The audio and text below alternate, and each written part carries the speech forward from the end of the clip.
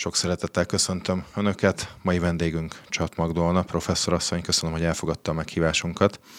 Idén március 15. alkalmából a Magyar Érdemrend Középkeresztje polgári tagozat kitüntetést kapta, vehette át ugye az országházban. 5 évig dolgozott az Egyesült Államokban egyetemi tanárként, majd Nagy-Britanniában is dolgozott évekig, szintén egyetemi tanárként. A politikához, ha jól tudom, annyi köze volt, hogy 2002-ben az országgyűlési választásokon indult, akkor a mi épp színeiben. És most a legutolsó hírek pedig arról szóltak, hogy a Mi Hazánk mozgalom önt jelölte a jegybanknak a Monetáris Tanácsába, de a kormány többség nem támogatta a bizottságban, ha jól tudom. Minden igaz, és köszöntöm Önöket, és köszönöm a meghívást. Hát az a helyzet, hogy én mióta elvégeztem az egyetemet, 2 dolgot csináltam, vagy tanítottam, vagy kutattam, vagy vállalati szakmai munkába vettem részt, tehát különböző helyeken voltam, és most ugye itt a kitüntetéssel kezdtük, ezekért a tevékenységekért kaptam. Ugye úgy hangzott a bevezető szöveg, hogy a részben a kutatásért, oktatásért, illetve a fiataloknak a támogatásáért nagyon sok PhD-s hallgatóm van, aminek én nagyon örülök, mert nagyon szeretek fiatalokkal foglalkozni, szeretem a nyitott, gondolkodású, értelmes és az ország iránt elkötelezett embereket, és ilyeneket találkozom. És úgy érzem, hogy ezen keresztül azért az ember hatást is el tud érni. Amikor a Mi Hazánk a Monetáris Tanácsba jelölte, ugye volt egy sajtótájékoztató, és most itt puskázok, mert szó szerint szeretném idézni Dúró Dórát, a pártelnök helyettesét. Ugye azt mondta önről, hogy nem pártemberről van szó, hiszen a jelölt életpályája során már sokszor bizonyította a nemzeti elkötelezettségét, és annak fontosságát emelte ki egyébként, hogy ne a politikai hűség legyen a szempont egy ilyen vezető pozíció kiválasztásakor. De most úgy tűnik, hogy mégiscsak az volt egy kicsit a szempont. Hát az az igazság, hogy én ebbe 2 dolog miatt mentem bele. Ugye valóban a Dóri hívott fel, illetve a Novák Erőd írt ebben a témában nekem e-maileket, és ugye arra gondoltam, hogy ez egy nagyon komoly szakmai munka, és ráadásul én ezzel a témával nagyon régen foglalkozom, tehát a fiskális politika és a monetáris politika összhangjával, azért, hogy ezt egy kicsit megvilágítsam, ugye ennek az a lényege, hogy a Nemzeti Banknak van az úgynevezett monetáris politikáért a felelőssége, ugye ez nagyjából a pénzérték állóságával foglalkozik, a kamatokkal foglalkozik, amelyek azért óriási hatással vannak a gazdaság mindenkori állapotára. Más oldalról a fiskális politika, az pedig a pénzek elosztásával foglalkozik, tehát a költségvetéssel. Mire költ egy állam, mire nem költ, ugye ez értékrendet is meghatároz, mert egyrészt valóban a pénz mindig korlátos, sosincs elég, ebből kifolyólag az a tény, hogy mire jut és mire nem, az értékrend kérdése. Mit tart fontosnak egy kormány? Na most a 2 dolog az dinamikus összhangba kell, hogy legyen. Azért mondom, hogy dinamikus összhangban, mert gyakorlatilag a monetáris politika szinte hetente, naponta, vagy legalábbis havonta különböző lépéseket lép meg. A költségvetési az igazából meg minimum 1 évre szól, hát kivéve mostanában nálunk, amikor állandóan változtatni kell a költségvetés számait. És én ezt egy nagyon komoly szakmai feladatnak gondolom, mai napig annak gondolom, és úgy érzékeltem, hogy talán arról van szó, hogy köztudott, hogy volt 2 fideszes jelölt. Én egyiket sem ismertem egyébként, se szakmailag, sem emberileg, és ugye az utolsó pillanatban szóltak a Mi Hazánknak, hogy lenne szakmai jelöltjük. És én ezt tartottam fontosnak, hogy ez egy szakmai lehetőség, ahol valószínű korrekt szakmai munkát lehet végezni, ami nekem közel áll a lelkivilágomhoz, meg az értékrendemhez. Hát ugye az, hogy az egész valószínűleg le volt játszva, az nekem azért nem jutott eszembe, mert úgy gondoltam, hogy a játékszabályok korrektek. De ugye az első perctől látszott, hogy itt esélyem sincsen. Teljesen mindegy volt, hogy a gazdasági bizottság előtt ki mit mond. Én egy szakmai gondolatsort vázoltam fel. A másik 2 kollégából az egyik az gyakorlatilag egy politikai jellegű bevezető szöveget mondott, tehát nem is igazából a monetáris politikáról beszélt, ugye a harmadik kollega pedig igazából semmit nem mondott, amiből nekem nagyon gyorsan lejött a dolog, hogy itt igazából tök fölösleges, hogy mit mondok, meg mit nem mondok, ez a dolog, ez el van döntve, és ugye ez ki is derült a szavazásnál. Csalódott volt? Tulajdonképpen fel tudtam dolgozni a dolgot, mert én részemről komolyan vettem, mint általában komolyan szoktam venni, hogyha valamire vállalkozom, akkor annak van mindig valami oka, és mindig szakmai és emberi oka van. De azért csalódás volt, meg kell, hogy mondjam. Az egész gazdasági bizottság előtti beszélgetés az számomra azt üzente, hogy igazából nem feltétlenül a szakmai tudás, vagy az értékrend az alapja annak, hogy ki milyen pozícióba kerül Magyarországon. Egyébként így átfogóan, ha lehet ilyet kérdezni, hogyan látja most a magyar gazdaság helyzetét? Ez egy nagyon-nagyon nehéz kérdés, mert attól függ. Szóval, ha történelmi perspektívában nézzük, mert muszáj úgy nézni a dolgot, akkor azt lehet látni, hogy vannak nagyon rossz irányok, meg vannak kevésbé rossz irányok, meg vannak jó dolgok. Na most ugye az embernek az a dolga, hogy a rosszakat vegye ki, én azt gondolom, mert azokon kell javítani. Amit én a lehető legrosszabbnak tartok az, hogy egy olyan, hát először sem nincsen egy stratégia. Tehát nincs egy olyan gazdaságpolitikai stratégia, amely azt kimondaná, hogy mondjuk 10 év múlva Magyarországnak hova kell eljutnia. Márpedig, ha ugye nem tűzzük ki a célokat, akkor a napi döntéseket mi irányítja, igaz? Tehát a napi döntéseknek úgy kellene megszületniük, hogy tudjuk, hogy hova akarunk eljutni, és ha kicsit lépkedni kell jobbra-balra közben, mert hogy a körülmények azok rugdosnak bennünket, akkor is, ha van egy olyan pózna, amit tudjuk, hogy el kell érni, akkor az azért irányítja a döntéseket. Na most ez hiányzik. Vagy lehet, hogy van, csak én nem tudok róla, vagy nem látszik. Na most ebből én azt látom, hogy nagyon sok a napi ugrálás, de olyan fajta ugrálás, hogy nem látszik, hogy mi van a háttérben, tehát mi a cél, amit el akarunk érni. Na most, hogy konkretizáljam a dolgot, ugye a magyar költségvetés, és ugye akkor oda térünk mindjárt a költségvetési témákhoz, nagyon sok pénzzel gazdálkodik. És tudnunk kell azt, hogy az a pénz az nem az állami. Az a pénz az úgy kerül a költségvetésbe, hogy nagyjából a lakosság fizeti be áfa formájában, személyi jövedelemadó formájában, illetve a cégek fizetik be társasági adó formájában, most leegyszerűsítve a dolgot. Tehát azzal gazdálkodik csak a költségvetés. Nem mindegy, hogy hogyan. És amikor eldöntenek beruházásokat, hogy milyen ágazatokat, milyen cégeket kell támogatni, akkor lenne szükség arra, hogy tudjuk, hogy miért, és mennyit, és mi lesz annak a hozama. Na most én ezeket hiányolom. Egyrészt az előbb mondtam, hogy nem látom, hogy hova akarjuk a gazdaság szerkezetét fejleszteni, majd mindjárt egy-két dolgot ezzel kapcsolatban még mondok. Illetve, amit még nem látok, és itt ütközik a monetáris politikával most a fiskális politika, hogy mi a megtérülés. Tehát mondjuk konkretizáljuk, hogyha mi adunk x milliárdot egy cégnek vagy egy ágazatnak, most vegyük elő éppen az akkumulátorgyártást, miért?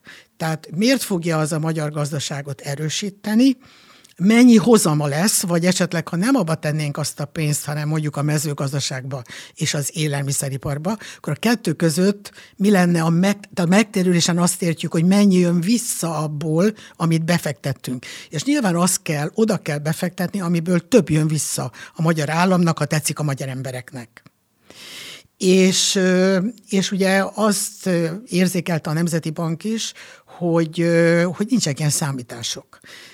Ugyanakkor viszont ez a beruházási politika, ez igazítja a gazdaság szerkezetét, tehát valamilyen irányba a gazdaság szerkezete ezzel elmegy, és most érek arra vissza, hogy milyen irányba. De olyan irányba megy el, hogy mi egy energiaigényes, anyagigényes gazdasági szerkezetet alakítunk ki, miközben Magyarországnak se anyaga, se energiája. Tehát növeljük a függőségünket. Na de mit jelent az, hogy növeljük a függőségünket? Az, hogy mások döntenek majd arról, hogy mi lesz Magyarországon, hiszen ezek a cégek, amikor stratégiát készít, mert a cégnek van stratégiája, akkor eldönti, hogy előre 5-10 évre mit akar, mely piacokat, milyen termék, na de ezt nem Magyarországon mi döntjük el, hanem a cégek központjában, legyen az Németországban, vagy Kínában a cég központ. Tehát lemondunk arról, hogy a magyar gazdaság szerkezetét hosszú távon mi alakítsuk, azaz hol vannak a hosszú távú célok, hogy erre visszatérek. Na most én ezt tartom a leginkább problematikusnak, hogy a magyar gazdaság egyre inkább olyan szerkezet felé tolódik el, amiben anyag, energiaigényesség, tudás hiány van. Tehát nem kell tudás, csak összeszerelő tevékenység. Na most ez nem új dolog, ez nagyon régen így zajlik, csak mint a felgyorsult volna, ami viszont a másik oldalon társadalmi leépüléssel jár, hiszen van egy nagyon fontos dolog, amivel nem szoktunk foglalkozni, meg a média sem nagyon emlegeti, hogy egy országnak nem csak a GDP-t kell termelnie, ugye ezt a bizonyos bruttó hazai terméket, hanem nemzeti vagyont kell létrehozni. Nemzeti vagyont. Magyar tulajdonban lévő, a nemzet tulajdonában lévő vagyont. Mi ez? Ez egyrészt áll a természeti kincsekből, tehát amikor ugye nem zsákmányoljuk ki, nem vágjuk ki a fát, meg nem tesszük tönkre a termőtalajt egy külföldi cég érdekében, áll az emberekből, és ezt szeretném hangsúlyozni, hogy az emberek egészségesek lehetnek, mert költünk eleget az egészségügyre, magas tudásszinten vannak, mert megkapják a tudást az iskolában, meg még felnőttként is tovább tanulhatnak, és van egy erős összetartó társadalom. Ez együtt a nemzeti vagyon. Tehát olyan szerkezet kell, ami ezt erősíti, de ezzel nem foglalkozik senki. Valójában nem is mérjük a nemzeti vagyont, máshol mérik más országokban. Tehát én ezt az oldalát látom problematikusnak, hát vannak dolgok, amikkel az ember egyet tud érteni, de én azt gondolom, ezt kéne megoldani, hogy miért ebbe az irányba indultunk el. Ugye záró gondolatként azt tenném hozzá, hogy ez azzal is együtt jár, hogy Magyarország egy fejlődési csapdába kerül. Hangsúlyozom, fejlődési csapdában, nem növekedési csapdában, mert a növekedés meddig lehet növekedni, meddig kell növekedni, vagy inkább fejlődni kéne.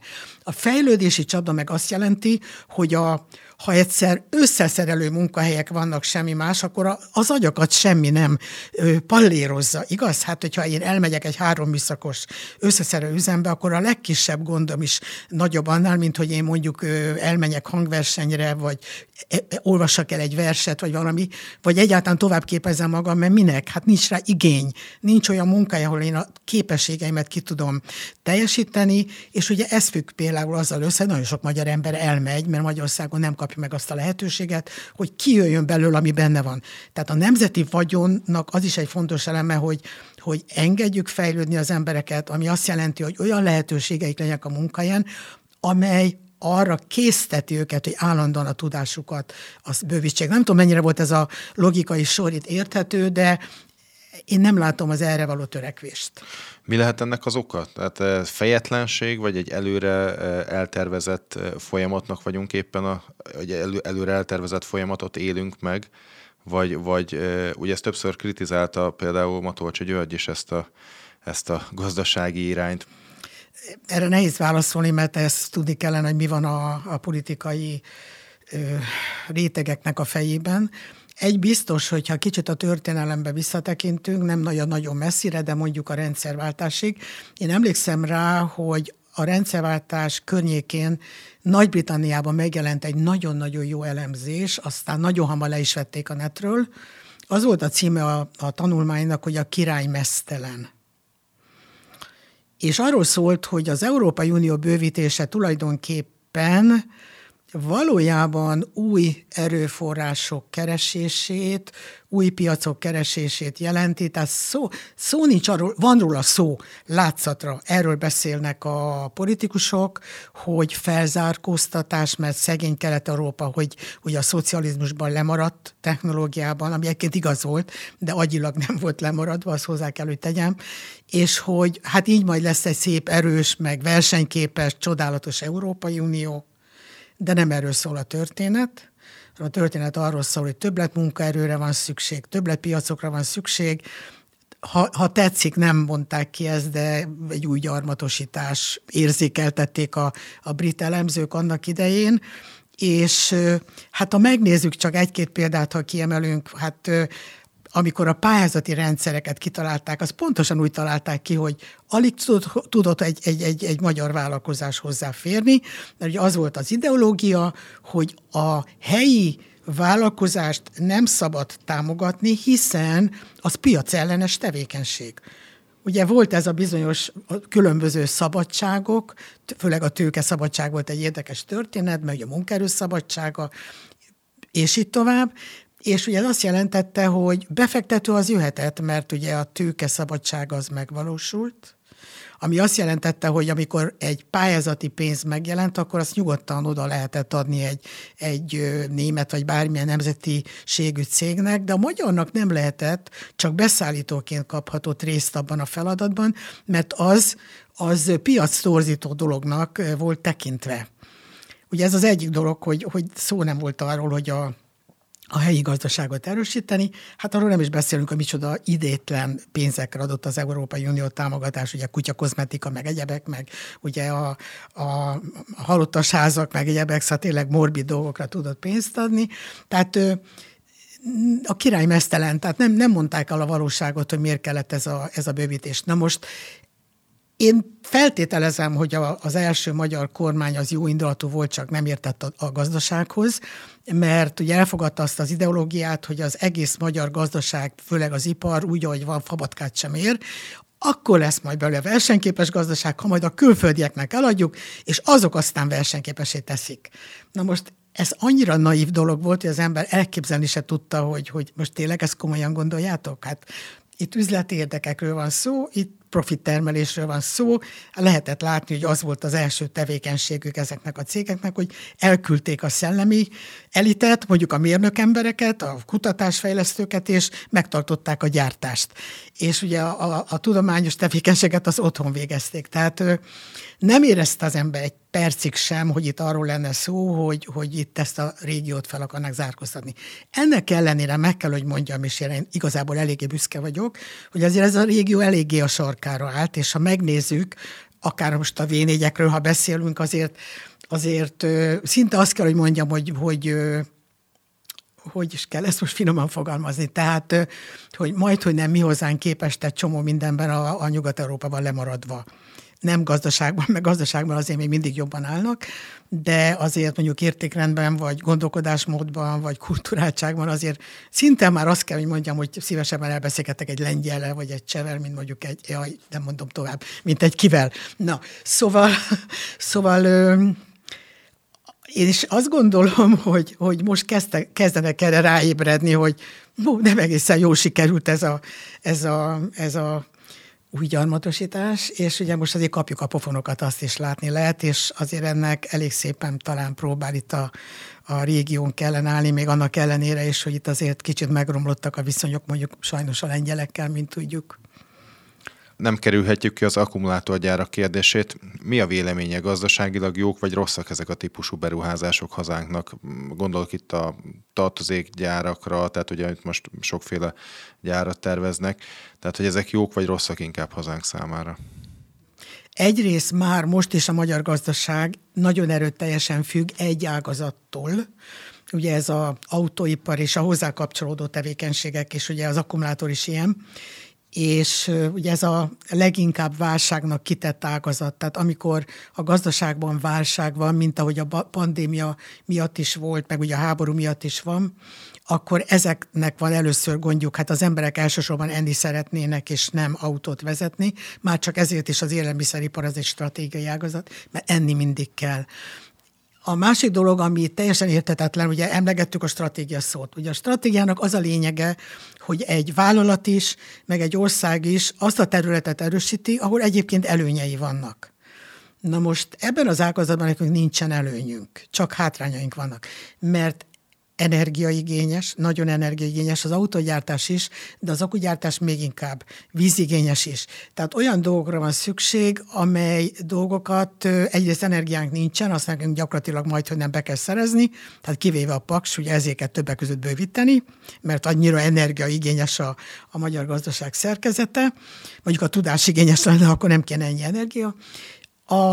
Ugye a másik dolog, hogy tulajdonképpen nagyon veszélyben van az ország, ahol van egy domináló ágazat, és az összes többi mellette elsorvad. És mondok egy példát. Ugye 20% fölött van Magyarországon az ipar aránya.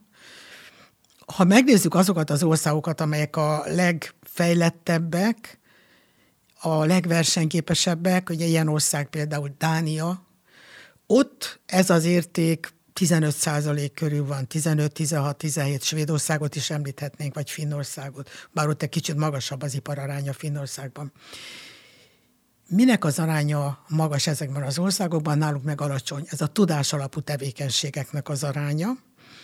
Azok ugyanis nem válságérzékenyek. Tehát ilyen módon, hogyha egy gazdaságnak van egy olyan domináló ágazata, amelyik ráadásul még válságérzékeny, akkor lehet, hogy vannak időszakok, amikor jól megy az a gazdaság, de amikor jön a válság, akkor bajba kerülnek. Ugye rögtön fel lehet tenni a kérdés, hogy miért nálunk a legmagasabb az infláció. Hát többek között ezért, mert mi egy válságra nagyon érzékeny gazdasággal rendelkezünk. És tehát ez az egyik gond, hogy erőteljesen függővé tették a politikusaink a gazdaságot olyan ágazattól, amely ágazat válságérzékeny, ráadásul nincs benne magyaroknak, nekünk semmi, de semmi versenyelőnyünk. Hát illetve van egy versenyelőnyünk, én ezt most zárójelbe teszem meg idézőjelben, mert ugye hallottuk legutóbb politikusoktól azt, hogy mi igenis, mivel versenyzünk? Az olcsóságunkkal. Ez mit jelent? Ez azt jelenti, hogy ezek a cégek többek között azért jönnek Magyarországra, mert Magyarországon a legnagyobb az állami támogatás, tehát a ingyen pénz.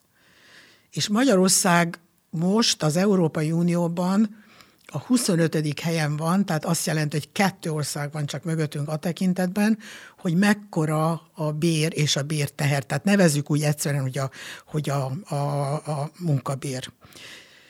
Na most, hát a vállalatok költségének az egyik jelentős elem az a munkabér, meg arra rárakodó terhek. Tehát mi, mivel versenyzünk, mi azzal versenyzünk, hogy olcsó, már amennyire olcsó energia, olcsó pénz, ingyen pénz, ha tetszik, és olcsó ember. Na de ezt el lehet fogadni? Tehát ez lehet egy stratégiája egy nemzetállamnak? Ugye nagyon halljuk a politikusoktól, hogy a nemzetállam fontossága, hát akkor itt kellene kezdeni, hogy a nemzetállam az erős nemzetgazdaságot épít. Az erős nemzetgazdaság azt jelenti, hogy olyannal versenyzünk, amiben mi jók vagyunk. Állítólag agyban jók vagyunk, igaz? Ezt szoktuk mondani. Hát akkor mi nem ezzel versenyzünk. És ebből az következik, hogy valójában a magyar gazdaságnak egy olyan ágazatát erősítjük, amely ágazat tulajdonképpen külföldi kézben van. Tehát nem válaszoltam, tudom a kérdésre, mert nem tudom a választ. Tehát én elképzelni nem tudom azt, hogy miért nem, hogyha ugye arról van szó, hogy nemzetgazdaság, nemzetállam, szeretnénk egy amennyire a globalizációban lehet a saját lábán megálló gazdaságot létrehozni, akkor nyilván olyan ágazatokat kell erősíteni, amely ágazatokban előnyünk van. Na most ilyen ágazat a mezőgazdaság és az élelmiszeripar már mióta, és pont ez az ágazat az, amit épp hogy a lehetőleg minimálisabb mértékben hozunk helyzetbe. De mondok még egy ágazatot, amely igaz, hogy nem teljesen magyar cégekkel jellemezhető, de vannak benne sikeres magyar cégek. Ez a gyógyszeripar. Na most kénytelen vagyok egy nagyon fontos terminológiát használni, ez a termelékenység. Ugye mit jelent ez? Ez azt jelenti, hogy mekkora új értéket tudunk előállítani, új értéket. Ugye mindjárt mondom azt, hogy amikor az autót legyártjuk, akkor bejön ide minden. Tehát bejön az alapanyag, bejön a részegység, bejön a mit tudom én micsoda, tehát minden, ami ahhoz kell, hogy a végén a gyártósorról leguruljon egy autó. Mi az, amit mi ehhez hozzáteszünk? Az, hogy ezt összepakolják az emberek. Ez egy alacsony hozzáadott értékű tevékenység, alacsony helyi érték keletkezik. Mi van a gyógyszeriparban? A gyógyszeriparban van egy csomó helyi kutatásfejlesztés. Itt találnak ki a gyárakban új gyógyszereket, új technológiákat, és így tovább. Tehát van egy szellemi hozzáadott érték, ami nagy hozzáadott értéke van, újdonságtartalma van, le is gyártják a gyógyszert, de van benne egy hatalmas nagy újdonságtartalom, tehát nagy a hozzáadott érték. Na most miért van akkor az, hogy ez a gyógyszeripar, ez nálunk egy nagyon kicsi arányát képviseli csak a gazdaságnak? Mert ugye, hogy mekkora arányt képvisel, az azon is múlik, hogy mit támogat a gazdaságpolitika. Hát vajon miért nem a mezőgazdaságot, élelmiszeripart, gyógyszeripart, informatikát, ahol szintén nagyon nagy hozzáadott érték keletkezik. Tehát lehetne máshogy alakítani a magyar gazdaság szerkezetét, és ezt ma már nem a piac alakítja, hanem bizony erőteljesen alakítja az, hogy egy kormány gazdaságpolitikája milyen ágazatokat hoz helyzetbe, hova osztja el a költségvetésből a szűkös erőforrásokat. De ez az elmúlt 13 évben, pedig ugye az elmúlt 13 évben jobboldali kormányzás van, mert mondjuk az előtte lévő években mondjuk azt, hogy a baloldal nem a nemzeti értékeket tartotta szem előtt, nem volt fontos a nemzetgazdaság, inkább a globalizmus kiszolgálása. Tehát ugye 2010 óta jobboldali kormány van elvileg. És ez nem változott, ha jól értem. Hát vannak elemek, tehát azt kell, hogy mondjam, hogy vannak elemek, hogy ahol azt lehet érzékelni, hogy mégiscsak van valamennyire a helyi gazdaság felé irányuló jó indulat is, hogy finoman fogalmazzak, de kétségtelen, hogy a globális cégek támogatásában én nem nagyon látok változást, ez egy ilyen a rendszerváltás óta folyamatosan látható irányzat, és tényleg nem tudom megmondani, hogy mi az oka, mert ahhoz látnom kéne azt, amit nem látok, ebből kifolyólag nem szeretek spekulálni sem. Egy biztos, hogy én az adatokból indulok ki, és azokból azt látom, hogy ez hosszú távon nagyon-nagyon nem jó Magyarország számára, hiszen nem erősítjük meg a magyar szeletét a gazdaságnak, a függőségünk egyre erőteljesebb a globális cégektől, amely globális cégek joggal, mert a cég erről szól, azért jönnek ide, mert óriási profitot tudnak létrehozni, részben azért, mert rengeteg állami támogatást kapnak, részben azért, mert olcsó az ember, olcsó a környezet, nálunk nyugodtan meg lehet szennyezni a környezetet, tehát nincsenek igazából szigorú környezetvédelmi szabályaink, meg ha mégis megszennyezi, akkor is filléreket kell csak fizetni, kártérítést, és valójában én azt gondolom, hogy a politikának hosszú távon kéne gondolkodnia, és azért felelős, hogy merre viszi az országot, és egészen biztos vagyok benne, hogy ez ilyen szempontból nem jó irány. De hogy milyen korlátok vannak, meg milyen kötöttségek vannak, ezt nem tudom, mert nem vagyok ott annál az asztalnál, ahol erről ugye a beszélgetések zajlanak. Én gondolkodó közgazdászként és magyar állampolgárként azt gondolom, hogy az a feladatom, hogy azon törjem a fejem, hogy lehetne jobb helyzetbe hozni az országot, és abban biztos vagyok, hogy ez nem az út. Kutatási területe többek közt a globalizáció, a globális cégek stratégiái és a fenntarthatóság. Fenntarthatósági szempontból jó nekünk a sok hazánkban jelenlévő nemzetközi cég? Nem csak az autógyárakra, hanem például a feldolgozóiparra is gondolok itt. Hát attól, hogy mit értünk fenntarthatóságon, ugye ez a nagy kérdés, mert ugye ez most egy komoly Európai Uniós irány, hogy fenntarthatóság, és meg az ENSZ is foglalkozik vele, mindenféle célokat meg is fogalmaznak, amely célok elérését az Európai Unió évente ellenőrzi is. Itt van szó természeti fenntarthatóságról, ugye a földek állapotáról, az erdők állapotáról, a vizek állapotáról, tehát sok mindenről szó van. Magyarország is ezeket a mutatókat vizsgálja, statisztikai hivatalnak is vannak jelentései, vannak olyan területek, ahol nem állunk rosszul, vannak olyanok, ahol rosszul állunk. Tehát egy nagyon bonyolult dolog, hogy egyáltalán mi az, hogy fenntarthatóság. Egy biztos, hogy a globalizáció az most kérdés, hogy az most megállt, vagy csak éppen egy pillanatra megtorpant, de végső soron hogyha próbáljuk megfogalmazni, hogy mi volt ez a globális törekvés, akkor érdemes visszamenni megint a rendszerváltáshoz, ugyanis akkor született meg az a bizonyos megállapodás, ugye, amely úgy hangzott, hogy a piacoknak kell tulajdonképpen a lehetőséget arra megadni, hogy eldöntsék, hogy merre mennek az országokban a gazdaságok. Ez az a bizonyos, amit az Egyesült Államokban az IMF, a Világbank, meg az Egyesült Államok pénzügyminisztériuma ugye együttesen egy ilyen megállapodást kialakított annak idején, és hát ez nyilvánvalóan arról szól, hogy a globális cégeknek az erősödése.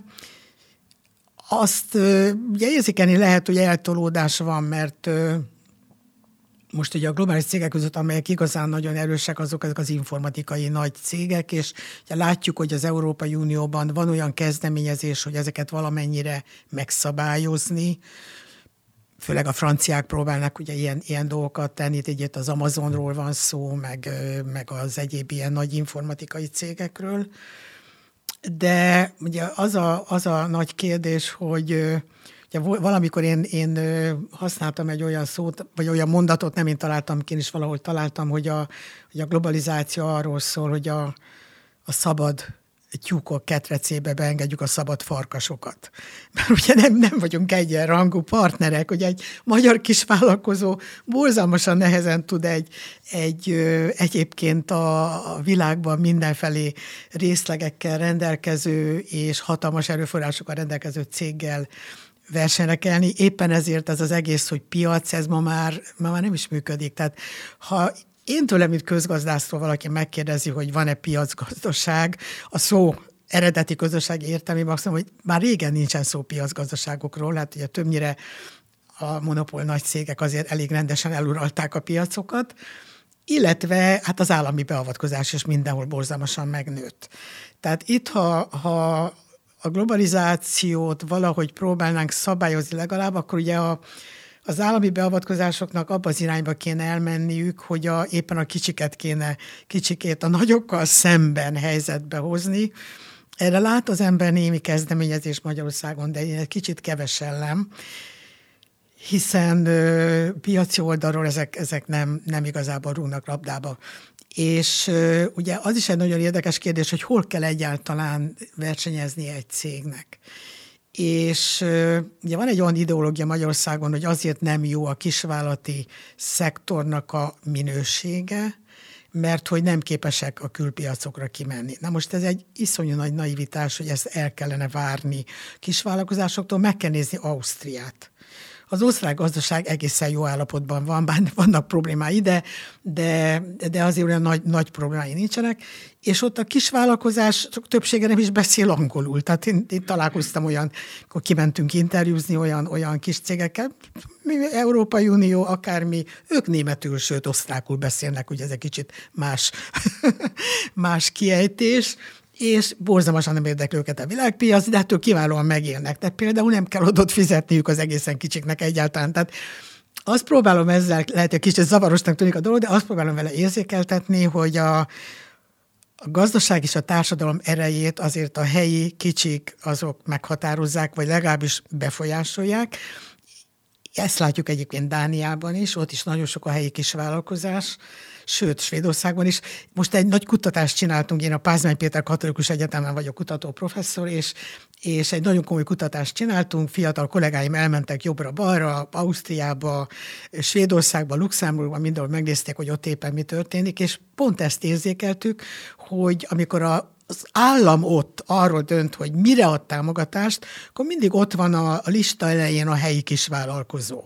És ezzel erősítik a nemzetgazdaságot, és milyen módon látszik ez meg az eredményben? Abban látszik, hogy ezek a gazdaságok ott vannak a sikeres gazdaságoknak az élén. Miért? És akkor vissza kell térni erre bizonyos GDP mutatóra. Azért, mert ugye ezek a globális cégek, amikor behálózzák a világot, profitra törekszenek, és ez azt jelenti, hogy bárhol termelik meg az értéket, azt az értéket helyben nem lehet felhasználni, mert el is viszik többnyire. És akkor ugye ez a GDP mutató, amivel viszont büszkélkedni szoktak a politikusok, ez félrevezető, mert ebben a GDP mutatóban a megtermelt profit benne van. Tehát amikor azt mondják, hogy a magyar GDP x% növekedett, akkor abban benne van az a profit növekmény is, meg az egész profit benne van, és annak az a része is benne van, amit el is visznek. Tehát magyarul ez a Mátyás király meg az okos leány, hogy hoztam is madarat, meg nem is, mert elszáll a profit. És akkor van egy szép mutatónk, és nem tudjuk felhasználni azt a pénzt helyi fejlesztésre. Tehát ezért nagyon fontos, hogy a helyben termelő, helyben eladó, helyi közösségeket erősítő vállalkozások azok izmosak legyenek. Ehhez kéne jobban hozzájárulni Magyarországon is. Tetszett említeni, hogy piacgazdaságról már nem igazán beszélhetünk, versenyképességről még beszélhetünk? Tehát mondjuk ezeknek a kicsiknek bármi reális esélye van szembeszállniuk, vagy életben maradniuk egyáltalán a globális nagyvállalatokkal szemben, vagy a multikkal szemben? Tehát a szabad csirkéknek a szabad farkasok. Igen, elharapják a torkát, igen, hát igen. Ez a vége, ami szokott lenni. Hát nagyon nehéz a kérdés, tényleg. Hát meg kell nézni, hogy hol milyen jó példák vannak. Én azt gondolom, hogy ilyenkor kellene azt mondani, hogy nem szégyen tanulni másoktól, dánoktól, csehektől, onnan is lehetne tanulni. És hát én azt gondolom, hogy ez azért nagyon erőteljesen értékrendbeli kérdés is, hogy mit támogat, mit ad fontosnak egy kormány. Én azért nagyon sok magyar vállalkozást ismerek, elég sok olyan kutatásunk van fiatalokkal, PhD hallgatókkal, doktorandusz hallgatókkal, amikor kisvállalatoknál végzünk felmérést, azért van ész a magyar vállalkozóban, azért én nagyon jó véleménnyel vagyok a magyar vállalkozásokról, megpróbálnak túlélni nagyon sokszor, és ugye itt, amit hangsúlyoznom kellene, és szintén tenni kellene ezen a területen, az, hogy mondjuk a bürokráciát borzalmasan csökkenteni kellene, mert ugyanaz a bürokrácia, ami meg se kottyan egy nagyvállalatnak, mert van rá 20 embere, aki csak azért dolgozik ott, hogy a bürokrácia az működjön, vagy a papírok ki legyenek töltve, erre nincs embere, meg nincs energiája egy kisvállalkozónak. Ugyanakkor viszont, amikor ellenőrzésről van szó, akkor előbb találja meg a különböző hivatalok, előbb találják meg a magyar kisvállalatot, mint a nagyokat, amikor ellenőrizni kell, amikor szabálytalanságot kell találni, és szóval azt gondolom, hogy jobban virulna és színesebb lenne a magyar gazdaság, hogyha jobban élni hagynák a magyar vállalkozókat, és egy kicsikét több támogatást kapnának. Így is elvannak, de jobb lenne, ha nem ez lenne a dolognak a természet, hanem az, hogy szeretjük is őket, büszkék is vagyunk rájuk, és tipikusan nem azzal jelenik meg a média, hogy már megint csaltak, megint a magyar kicsit csalt. Ugye kénytelen vagyok szóba hozni, mert borzalmasan nem értettem vele egyet, a kata történetet. Ugye a kata történet, ugye tudjuk, a katát megszüntették nemrégiben, ugye az volt az indok, hogy azért, mert csalnak. Na most először is ilyet nem lehet kijelenteni egy vállalkozói kör, hogy csalnak, mert nyilván van, aki csal, van, aki nem csal, de ugyanígy van a globális cégnél is, van, aki csal, van, aki nem csal. Meg így van az állami szervezeteknél is, van, amelyiknél csalnak az emberek, van, amiknél nem csalnak az emberek. Na most ugye a katának az volt a állítólagos bűne, hogy olyanok is katáztak, akik valójában nem önálló vállalkozók voltak, hanem mondjuk egy cégnél dolgoztak, de azért kata formájában adóztak, mert akkor a cégnek nem kellett a munkabért, meg a munkabérre rakódott terheket fizetni. Na de nézzünk már körül az országban, hogy hány helyen van ez a gyakorlat. Ugye lehetne olyan állami szervezeteket is mondani, ahol bizony annak idején katáztattak. Tehát maga az állami szervezet adott ki úgy feladatokat, hogy nem tulajdonképpen állományban, nem volt állományban, tehát alkalmazottja volt, nem akarok kimondottan most itt megnevezni különböző szervezeteket, amelyeket megnevezhetnék, hogy kiadott munkát, és igazából nem vette fel, de olyan volt a helyzet, hogy ugye egyébként mintha felvette volna. De hát hány olyan dologról tudunk, hogy állami vállalat, vagy félig állami vállalat, és egy bizonyos bért kifizet, a többi megy zsebbe. Tehát itt az egész társadalmat ez jellemzi, hogy csalás itt, csalás ott, sok helyen. Most akkor miért kell pont a katásokat ezzel szemben kiemelni, és ugye én nagyon sok katázó fiatalt ismerek, ez egy kreatív szektor. Most nem csak azt értem rajta, hogy kreatívan oldja meg az adózást, hanem azt értem rajta, hogy ugye itt informatikusok, művészek, grafikusok, írók, zenészek, stb. Tömege katázott. Na most én azt gondolom, hogy ezekre büszkék kell, hogy legyünk, hogy ezek vannak. Ez a kreatív szektor. A kreatív szektor Magyarországon alig él, pedig a gazdaság legerősebb szektora a világban mindenhol a kreatív szektor, hatalmas új értéket termelnek. Exportterméket is. Hát nem lehet eladni egy jó festményt, egy jó könyvet lefordítani, eladni. Micsoda érték ez? Hatalmas nagy érték. És akkor hallottam egy ilyen okos véleményt valakitől, a politikai körökből, aki azt mondta, hogy ez a sok katázó miért nem megy el az összeszerelő üzembe dolgozni, ott meg munkaerőhiány van. Tehát mondjuk ez egy elég szélsőséges vélemény volt, de hallottam ilyen véleményt. Na most ugye az a helyzet, hogy ebből kéne több. Most nem a katázóra gondoltam, hanem ebből a tevékenységből, a szellemi, kreatívból. Aki erre képes, az hagyni kéne, hogy ezt tudja csinálni. De nem, ugye oda sújtotta az állam ökle, és ugye elsöpörték a katázókat. Most nem tudom miért jó, mert ugye most keresik a megoldást, de nem is ez a lényeg. A lényeg az, hogy értékrend. Mi a fontos egy országban? Az a fontos, hogy új dolgokat csináljunk, hogy értéket teremtsünk, és ne értéket vegyünk. Mi ugye azzal vagyunk bajban, hogy mi megvesszük a tudást, és a magyar tudásteremtést meg nem támogatjuk. Én gyorsan még egy dolgot meg kell, hogy említsek, mert ez is egy ilyen mitosz. Ugye azzal szoktak dicsekedni egyes politikusok, hogy de a nemzetközi elemzések szerint Magyarország egy komplex gazdaság, hiszen micsoda bonyolult termékeket tudunk előállítani. Valóban van a Harvard Egyetemen, az Egyesült Államokban van egy kutatócsoport, amelyik úgynevezett komplexitási vizsgálatokat végez. És Magyarország ezeken a listákon a 10. helyen van. És erre ugye ma a politikusok hivatkoznak, hogy hát mit beszélnek itt ilyen rosszul gondolkodó emberek, hogy Magyarországon nincs új értékteremtés, hiszen a komplexitási listán a 10. vagyunk. Egy a baj, hogy ez egy rossz módszertan. Azért rossz a módszertan, hát gondoljuk el, hogy valóban egy autó egy nagyon bonyolult termék, igaz?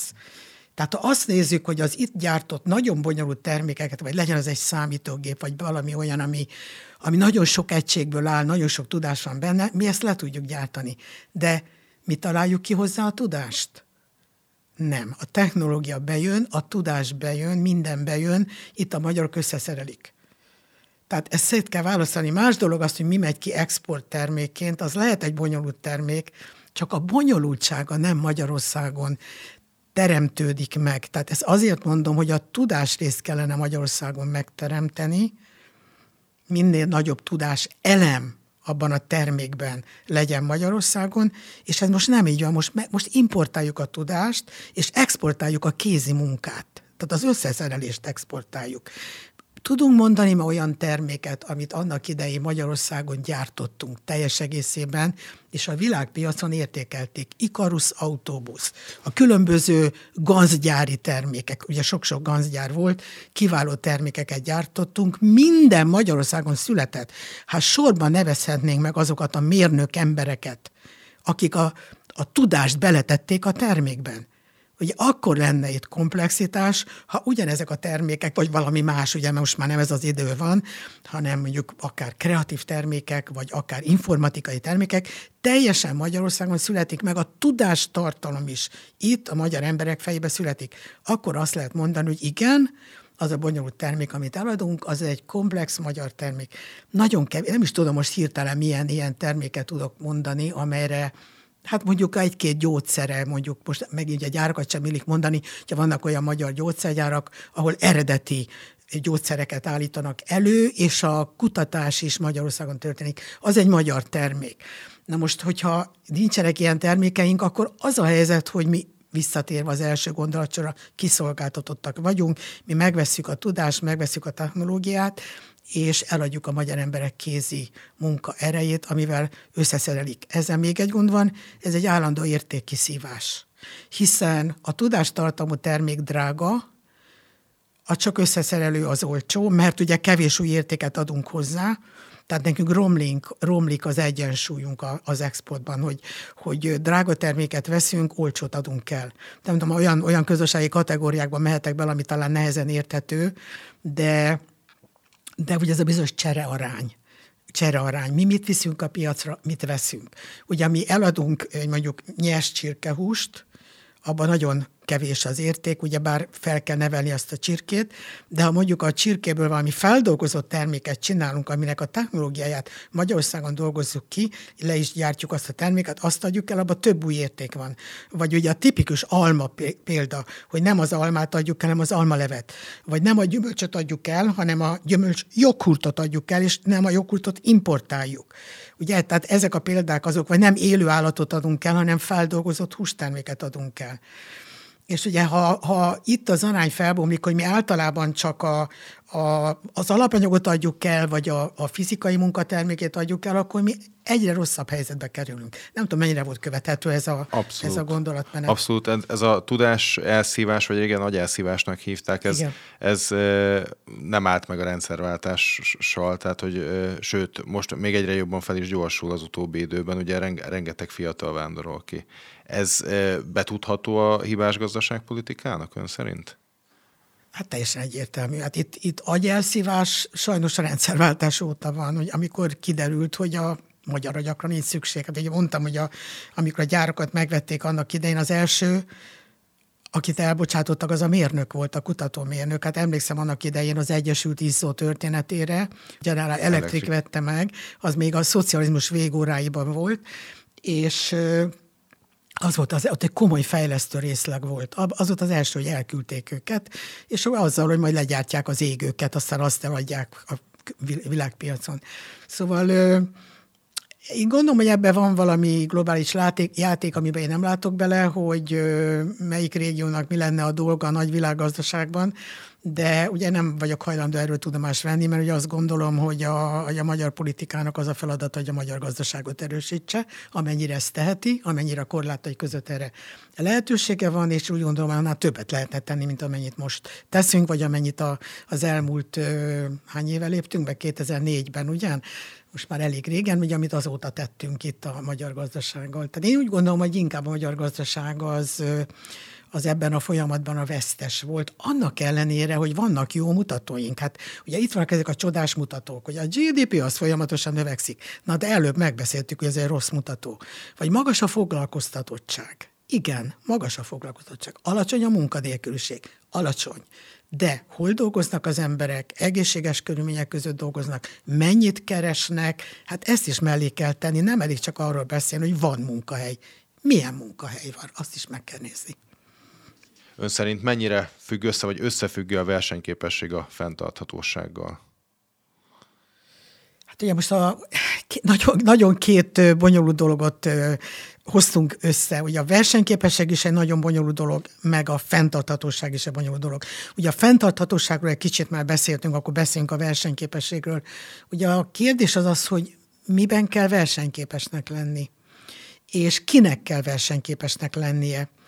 És itt két dolgot szét kell választani. Más dolog a cégek versenyképessége, és más dolog egy nemzetállam versenyképessége. Ez két külön kategória. A cég nyilván akkor versenyképes, hogyha olyan dolgokat tud csinálni, amelyeket a piacon jó áron tartósan el tud adni. Versenyképes akkor, hogyha állandóan innoválni tud, és amikor már egy terméke kifutott, addigra megvan a következő új terméke. Tehát állandóan változik, fejlődik, új dolgot talál ki, amit csinál, azt jobban csinálja, hatékonyabban csinálja, tehát ez jól mérhető. De ugyanez nem mondható el egy országról. Egy ország az nem a gazdaságából áll.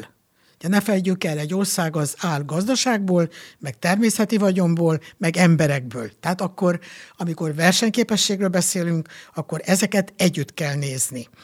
És ha így nézzük, akkor azt kell mondani, hogy a versenyképességhez az is fontos, hogy soha ne hozzon olyan gazdasági döntést egyetlen egy kormány sem, amely gazdasági döntés a többi vagyonelemben kárt tesz. Tehát akár a termőföldet károsítja, akár az erdőket, vagy a levegőt, vagy a vizet károsítja, vagy akár az emberek egészségének a csökkenésével jár együtt. Tehát magyarul soha ne döntsenek gazdaságpolitikusok olyan beruházásról, ami növeli a GDP-t, de a nemzeti vagyont megcsökkenti. Ugye erről már beszéltünk korábban, hogy a kettő között mi a különbség. A nemzeti szintű versenyképességet egyébként úgy szokták mérni például, hogy mennyi az elvándorlás. Az az ország, ahonnan nagy az elvándorlás, ott a nemzeti vagyon humán elemével valami baj van, az nem érzi jól magát. Ugye volt Magyarországon valamikor egy nagyon jó célkitűzés, ha jól emlékszem, ezt talán legelőször éppen a Nemzeti Bank fogalmazta meg, hogy Magyarország legyen egy olyan ország, ahol jó élni, jó dolgozni, és a jól lét is jellemző, nem csak a fizetésben, hanem abban, hogy jól érzem magam a bőrömben, úgy egyébként. Ugye ez azzal is összehozható, hogy nem mindegy, hogy milyen munkát végzek, hiába fizetnek meg, ha közben 10 éve meg fogok halni, mert olyan körülmények között dolgozom.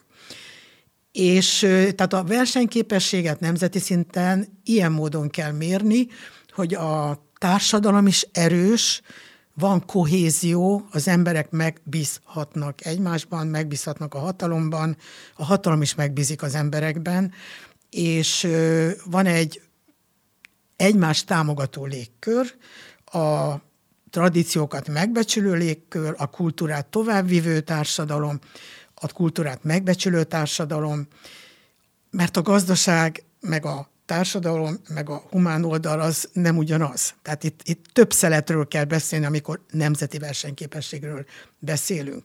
Tehát éppen ezért egy országot akkor szoktak versenyképesnek tartani, amikor jól működik a gazdaság, valóban ez egy fontos dolog, nagyon sok tudásalapú tevékenység van, jól működő cégek, sikeres cégek, versenyképes cégek vannak, de ez mondjuk 1/3 a dolognak, de ugyanakkor van egy egészséges társadalom, az emberek folyamatosan tanulni tudnak, az embereknek van ideje arra, hogy olvassanak, hogy kipihenjék magukat nyáron, el tudjanak menni nyaralni, és nem csak egy szűk kör, hanem a társadalom egésze, és tiszta a környezet, nem szennyezik meg gyárak mocskos technológiákkal, tehát több mutató alapján kell mérni ezzel, azt szeretném hangsúlyozni a nemzeti szintű versenyképességet, csak ugye amikor a dolgokat le akarják egyszerűsíteni, akkor azt szokták mondani, hogy hát sikeres az az ország, ahol nő a GDP. De nem, tehát a versenyképesség az egy komplex fogalom, és abban nagyon sok mindent meg kell mérni, és ha én hangsúlyoznék egy elemet, akkor én az embert hangsúlyoznám. Tehát én azt tartanám a legfontosabbnak. Miért? Mert végül is az ember működteti a gazdaságot is. És akkor lesz hosszú távon a gazdaság is sikeres, ha az emberek jól érzik magukat. Hát ha bemegyünk a munkahelyünkre, és hogyha nem vagyunk egészségesek, ha anyagi problémáink vannak, egyéb gondjaink vannak, akkor tudunk termelékenyen működni, akkor hatékonyak leszünk, akkor felkínáljuk a cégtulajdonosnak, hogy van-e még egy jó ötletem, amiből neked is profitot lenne, ha rám hallgatsz. Tehát a cégkultúrát is befolyásolja azt, hogy az ember hogy érzi magát a bőrében. Tehát ezért nagyon fontos, sőt a legfontosabb az emberek szempontjából nézni a versenyképességet, mert valahol az visszahat a gazdaságra is. Nemrég volt pont egy ilyen felmérés, hogyha jól emlékszem, hogy az emberek 80%-a nem is, hogy nem érzi jól magát a munkahelyén, hanem kifejezetten utálja a munkahelyét. Tehát azért ez akkor sokat elárul. Igen, ez így van. Magyarországon a szervezeti kultúrákkal nagyon sok gond van. Ez sem új történet egyébként, és ugye itt alapvetően az a különbség más országokhoz képest, most megint utalva erre a felmérésre, amit a fiatalok végeztek ebben az innovációs kutatásban külföldön, hogy ugye a magyar vezetési kultúra azért elég olyan, hogy ha nekem a jóisten céget adott, meg asztalt adott, akkor biztos én vagyok a legokosabb. Tehát majd én megmondom, hogy mit te megcsináld meg. Tehát nem nagyon szeretnek a vállalati vezetők a munkavállalókkal egyenrangú partnerként tárgyalni, holott ma arról szól a gazdaság is, a világgazdaság is, hogy a gazdagságot az embereknek, mármint hogy a vállalkozóknak, őket is embereknek tekintjük, a munkavállalók teremtik meg. Tehát a felkészült, elkötelezett, motivált munkavállaló teremti meg a tulajdonos részére az értéket. És ugye ez szerint kéne vele bánni. És ezért vannak olyan cégek, ahol ez szerint bánnak az emberekkel, azért ne legyünk annyira pesszimisták, de azért nem jellemző, hogy a magyar közéletet, a magyar gazdaságot úgy lehetne leírni, hogy emberorientált. És ezért van az, hogy ugye nagyon sokszor azt mondja a munkavállaló, hogy már amikor bemegyek is már rossz a kedvem, és alig várom, hogy kijöjjek a munkahelyemről, és erről tényleg rémtörténeteket lehetne mesélni, hogy bánnak. Egyet elmondok megint cég nélkül, diákokat vittem egy vállalathoz látogatásra, és hát futószalagos cég volt, azt meg kell, hogy mondjam, és éppen az egyik futószalag elromlott.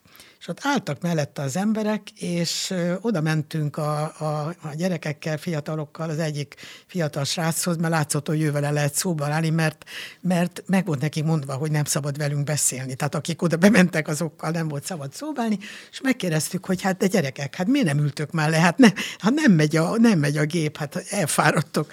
És azt mondták, hogy azért, mert azt mondta a főnök, hogyha leülnek, akkor kiesnek a ritmusból. Na most azért mondom, hogy ez egy ráadásul egy olyan cég volt, ami állítólag jól menedzselt cég, tehát ő profi menedzserek menedzselték. Rémtörténet tudom, meg lehet, hogy nem is annyira tipikus, de azt szerettem volna vele illusztrálni, hogy ugye Magyarországon az embernek az értékét még nem ismerték fel. Ugye persze, hogy nem, hiszen csak összeszerelésre használják, és az agyát nem akarják használni. Pedig sajnos a következő rossz hírem van, ugye azt mondta, ha jól tudom Einstein, de ha nem, akkor bocsánat, hogy ha egy ember kezébe csak egy kalapácsot adsz, akkor minden problémát szögnek lát. Tehát ezért nem mindegy, hogy milyen munka körülmények között, és milyen munkát végeznek az emberek. Még egyet mondok, hogy a gépeket, hogyha használjuk, azok elkopnak. Ha használjuk. Az emberi agy meg akkor kopik el, ha nem használjuk. Több szólásmondást nem mondok. Azt szeretném mindennel érzékeltetni, hogy az embert vissza kéne helyezni abba a pozícióba, hogy értéket tud teremteni, hogy a munka fontos, az értelmes munka fontos, és ennek a lehetőséget meg kell cégen belül teremteni, mert az a jó a cégnek is, hogyha kijön a maximum, a tehetség, a képesség, az ötlet, a kreativitás a munkavállalóból. Professzor asszony, nagyon szépen köszönöm, hogy elfogadta a meghívásunkat. Köszönöm, remélem érthető volt ez a sok mindenféle abszolút. Filozófálgatás. Köszönöm a lehetőséget. Köszönjük szépen, önöknek pedig köszönjük a figyelmet. Viszontlátásra, viszonthallásra.